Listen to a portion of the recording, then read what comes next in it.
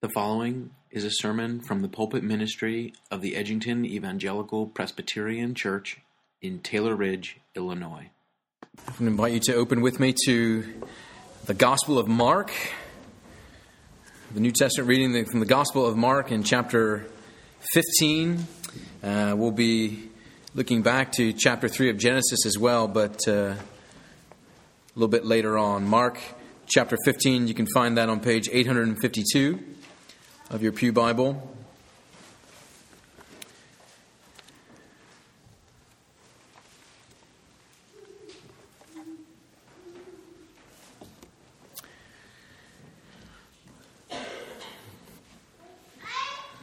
Mark chapter 15, starting in verse 16 through verse 20. Hear the word of God. And the soldiers led him away inside the palace, that is, the governor's headquarters. And they called together the whole battalion, and they clothed him in a purple cloak, and twisting together a crown of thorns, they put it on him. And they began to salute him, "Hail, King of the Jews!" And they were striking his head with a reed, and spitting on him and kneeling down in homage to him. And when they had mocked him, they stripped him of the purple cloak and put his own clothes on him, and they led him out to crucify him. The grass withers and the flower fades, but the word of our God abides forever and ever. Do keep your Bible there, and if you want to put a finger in Genesis 3. We'll be turning there in just a few moments, but just maybe by a word of introduction, a personal word even. In my life as a Christian believer, what has brought the most growth in my life and what has contributed to the most affection for Jesus in my life has been the sincere reflection on the sufferings of Jesus. And I think that many of you would say the same thing, that as you think about the Lord Jesus, there's nothing quite that draws out your heart to love him than your earnest reflection on the thing that we're gathering to remember tonight, his passion, his suffering and death for our sake. And we call that atonement. That's the word that we use to describe what Jesus has done for us. He has atoned for our sins, which means that he's paid for them. And that's nomenclature, that's vocabulary that we pick up as Christians and we use even frequently. Jesus died for my sins. He paid for my sins. We're comfortable saying that, and it rolls off the tongue, and we're aware of that even intellectually. But it is the quiet, sincere reflection on the infinite depth of meaning in those words. That Jesus Christ, the Son of God, the second person of the Trinity, the eternally begotten Son, took on flesh so that he might die for me, for you. Again, that's something that we can say, but that is also a truth that is of infinite value. A well of truth so deep you will never be able to see the bottom of it. And so what I want to do tonight is kind of gather our thoughts around the crown that Jesus wore. See that in verse 17. I want to think about the crown that was forced upon the head of our Lord Jesus. And if you need a visual, of course, you've got one there on the front of your bulletin. As we think about the crown that our Lord Jesus wore at his crucifixion, I think it's very obvious and recognizable to us in the narrative, remembering that Jesus received this crown and it was forced upon his head as a symbol of mockery. But as I've been reflecting on this, and I hope to gather some thoughts and we look at the scriptures together, what the Roman soldiers did not know, and in fact what the Roman soldiers could have never known, was that the action that they were doing in mockery was actually a very vivid picture of the fulfillment of the eternal purposes of the Father to accomplish our salvation. this crown of thorns that Jesus wore is then deeply significant. And I want to think about why that is. Why this crown? Why this cursed crown of the Lord Jesus? So if you're able, in your mind, as you see the scriptures, as we recite together the narrative from John, as we read it in Mark, I'm sure there's plenty of visual things that come to mind, but if you're able, what I want to encourage you to do is actually to put aside the understandably emotional response to the suffering and death of the Lord Jesus. We think about him and we think about his suffering, and perhaps you've seen at varied points in your life, replays, movies, plays, dramas that you have visual images that you associate with the suffering and death of the Lord Jesus that elicit an emotional response. And it makes sense that we would have an emotional response. But what I want to ask you to do is just put that aside for now. Because there's really a difficulty if we only stay in that spot of emotional response, because we see physical suffering, we feel emotion, but there's no way, friends, that our imagination could possibly comprehend. The physicality of the sufferings, that's one thing. But the spiritual sufferings of the Lord Jesus is something that we simply can't fully wrap our minds around. And no amount of physical images or emotional responses will be able to get us to that point. To really understand what is happening to the Lord Jesus on Friday, we have to search the scriptures and get a sense of why is he here and what is he doing. The Lord Jesus is not some kind of passive, helpless victim. He is doing this on purpose. He is allowing this to be done to him on purpose. And so don't feel sorry for Jesus. In fact, one of the things that Jesus says to the women that were watching, he says, "Don't weep for me, weep for yourselves." That's a theme that I want to explore some other year, but don't weep for the emotion of Jesus. Weep for your sins that he's here. And why is he here? In order to understand this, in order to understand the reason why Jesus is suffering here, we have to look again beyond the emotional illicit response of the physical sufferings of Jesus and spiritually ask the question, why is Jesus here? And in order to understand that, we've got to go back, way back, even into the book of Genesis. And so please do go back there with me to Genesis 3, which is such an important chapter. Keep something there in Mark, because we'll be coming back to it, of course. But we have to go back to Genesis 3. We've got to look beyond, again, the physical sufferings of Jesus and spiritually ask the question, why is this necessary? Of course, Genesis 3, hopefully you know, is so foundational to the unfolding narrative of the Bible. Nothing in the Bible makes sense without what happens in Genesis 3 becoming a strong reality, creating a need. Of course, Genesis 3 is the narrative of the fall. But what I want us to see here in Genesis 3 is that Adam's sin brings a curse upon himself and all creation. That's the big point of chapter 3. And this first point, I want us to see very clearly that Adam's sin brings God's curse upon himself and all creation.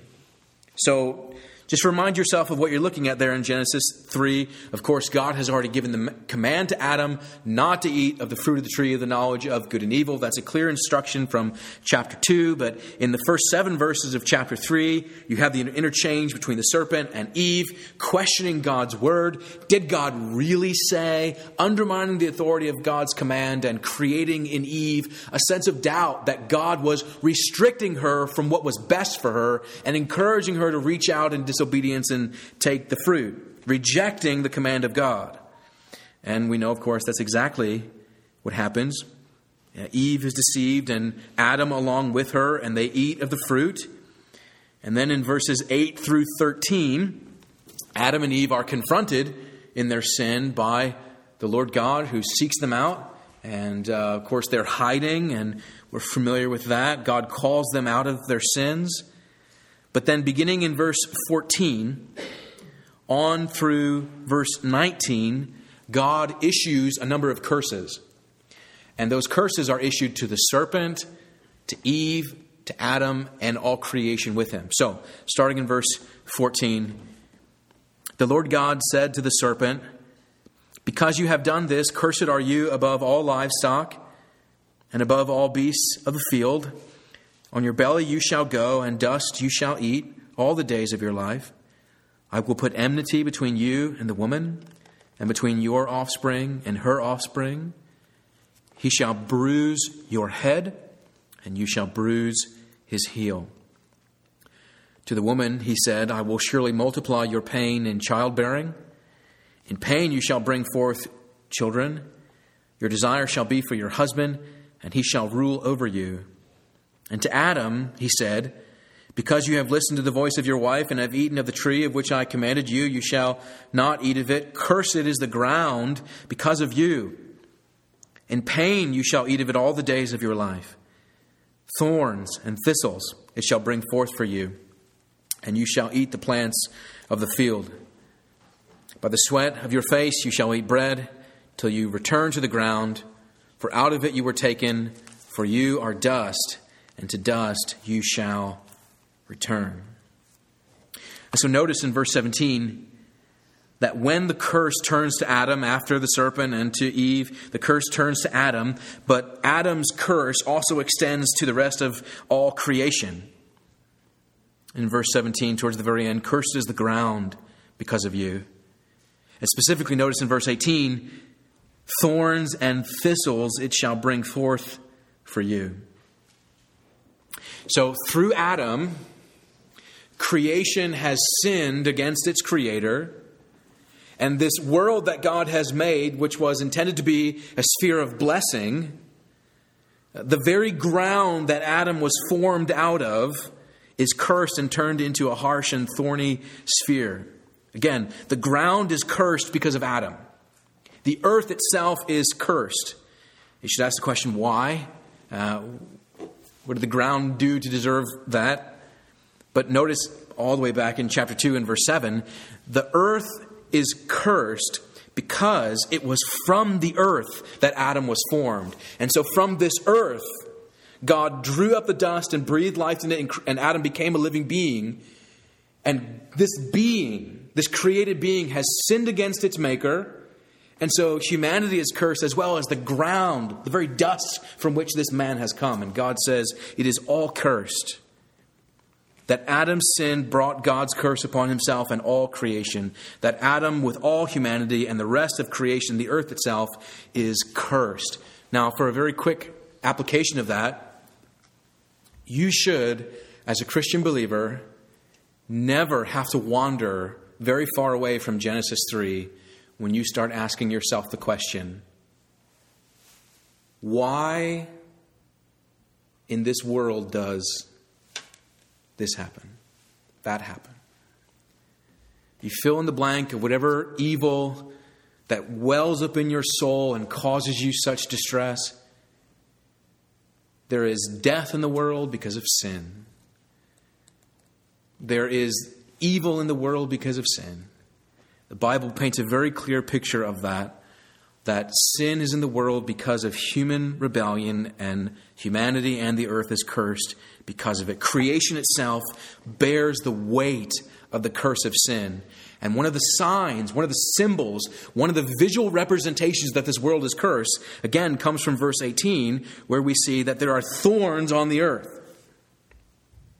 Thorns on the earth. So, the second thing that we need to understand here is that thorns, as we think about this crown, thorns are a symbolic picture of the curse of God upon the earth and even the whole world. Thorns are the symbolic representative of this curse. Now, think about the fact that if Adam had not sinned, he would have remained in the garden and cultivated the fruits of righteousness in the garden without strife or struggle or pain. But now, because of sin, mankind struggles under the strife of these thorns. A couple of weeks ago when I was in San Antonio, I was talking to a rancher who has 90,000 acres of a cattle ranch. And he can't put a shovel in the ground anywhere without it hitting solid rock. Now, you think about that. We're blessed with a certain amount of wonderful soil here. But think of this picture that the Bible is painting here of toilsome labor in the ground that fights against labor. The ground doesn't want to be worked because it's rebelling against the man from whom it was brought forth. It's an agricultural picture, of course, but it could represent anything that you want in terms of the strife of your labors. So whether or not agriculture metaphor hits home for you, anything that involves the strife of work, ineffective tools, unreasonable supervisors, uncooperative co-workers, fill in the blank. The things that make labor toilsome, burdensome, and grievous to your existence are in the world because the earth is cursed. Thorns represented the fact that our labor was intended to be fulfilling. But now you have to choose to find fulfillment in labor. Because naturally, we don't want to work. Naturally, we want it easy. Naturally, we don't want to have sweat on our brow and working hard. Look again in verse 19. By the sweat of your face, you shall eat bread, meaning you have to work hard for what you have rather than it just being handed to you. Till you return to the ground, for out of it you were taken, and you are dust, and to dust you shall return. Burdensome labor. Again, thorny ground is a picture of the effects of sin in the world. Now, just really quickly, there's a few places that this really comes out in the Bible, because thorns and thistles and brambles are actually a continual metaphor that God uses throughout the Bible to explain that his people, who he often calls a vineyard. The metaphor of a vineyard is used, especially throughout the Old Testament, to represent God's people. But when they are unfaithful and when they disobey, God speaks of the vineyard becoming overtaken by thorns. Where it was supposed to bear fruit, rather than being pruned, it bears all these thorns and labor becomes toilsome. For example, in the prophet Isaiah chapter 5 and verse 6, it says, I will make it a waste, and it shall not be pruned or hoed, and briars and thorns shall grow up, meaning thorns will overtake you because of your unfaithfulness. In fact, this whole imagery, again, of an unkept vineyard represents an unfaithful people. In Jeremiah 12 and verse 13, it says that the people will sow wheat, but they'll only reap thorns because of their unfaithfulness. They'll think they're doing righteously by what they do in paving their own path. They'll sow wheat but only reap thorns because of their disobedience. And thorns are also used in varied places throughout the Old Testament. Maybe you remember in Matthew chapter 13 when Jesus is talking about the parable of the sower. Remember, it was the seed that was scattered on thorny ground that gets choked out. Thorns represent the choking out of the word of God in unfaithfulness. And in Hebrews 6, verse 7 and 8, it talks about the fact the land is going to be dried up with thorns and thistles as a sign of apostasy. So, altogether, in every place, the Bible speaks of thorns as representing the curse of sin and the effects of it and the unfaithfulness that sin brings into the life of God's people. So with that in mind, with the context of Genesis, with the picture of sin and unfaithfulness, we go back to Mark. We go back to our text in Mark, and we want to see Jesus as bearing a crown of thorns, not just as a victim. Jesus bore the crown of thorns even as he bore the curse of sin. Jesus bore the crown of thorns even as he bore the curse of sin. So again, this scene that we're thinking of here, verse 18, the soldiers lead him away inside a private governor's headquarters. A battalion is called together, some 700 soldiers as a Roman legion. All these soldiers are gathered together, and they place this crown upon Jesus' head. They pull together the crown of thorns and put it on him. Of course, it's a symbol of mockery. We understand that in verse 17. But then they taunt him, don't they, in verse 18? They They salute him. They offer him this homage that is insincere. Verse 19, they strike his head. They spit on him. And they kneel down in a mocking homage to him. And verse 20 says, when they had mocked him completely, when they finished mocking him, they stripped him and put his own clothes on him and led him out to crucify him. But again, look beyond. Look beyond the physical sufferings and ask yourself, what's happening here? Beyond the scornful acts of these soldiers, the Father is working out his plan. The Father's perfect plan is being carried out. Remember that in Mark chapter 10, verse 45, Jesus says that the Son of Man has come to give his life as a ransom for many. And don't forget what Jesus says in John 10. Nobody takes my life from me, but I lay it down on my own accord. No one takes it from me, but I choose to lay it down. Jesus has come into the world to be the sin-bearing substitute, the Lamb of God who takes away the sins of the world. And Jesus wore the crown of thorns as representative of that he also is bearing the curse of sin. Jesus wore the crown of thorns, the crown of the curse, because Jesus is going to bear the curse of our sin on his own head, even as he wore a crown that represented that curse. And of course, the Romans don't know this. They would never process that. They don't believe the Scriptures in the first place. But this crown is representative of the fact that Jesus is going to bear the curse of our sin. If you think about this picture, in the Old Testament, what would happen is that there would be animal sacrifices where the people would bring a lamb or a ram or a goat or a bull, and the animal would be sacrificed. And usually what would happen is that one animal would be sacrificed, and then the blood that was spilt would be splattered onto the other animal that was brought, and the priest would lay his hands on the head of that live animal and confess the sins of Israel onto that animal, as if to transfer the sins from Israel onto the animal.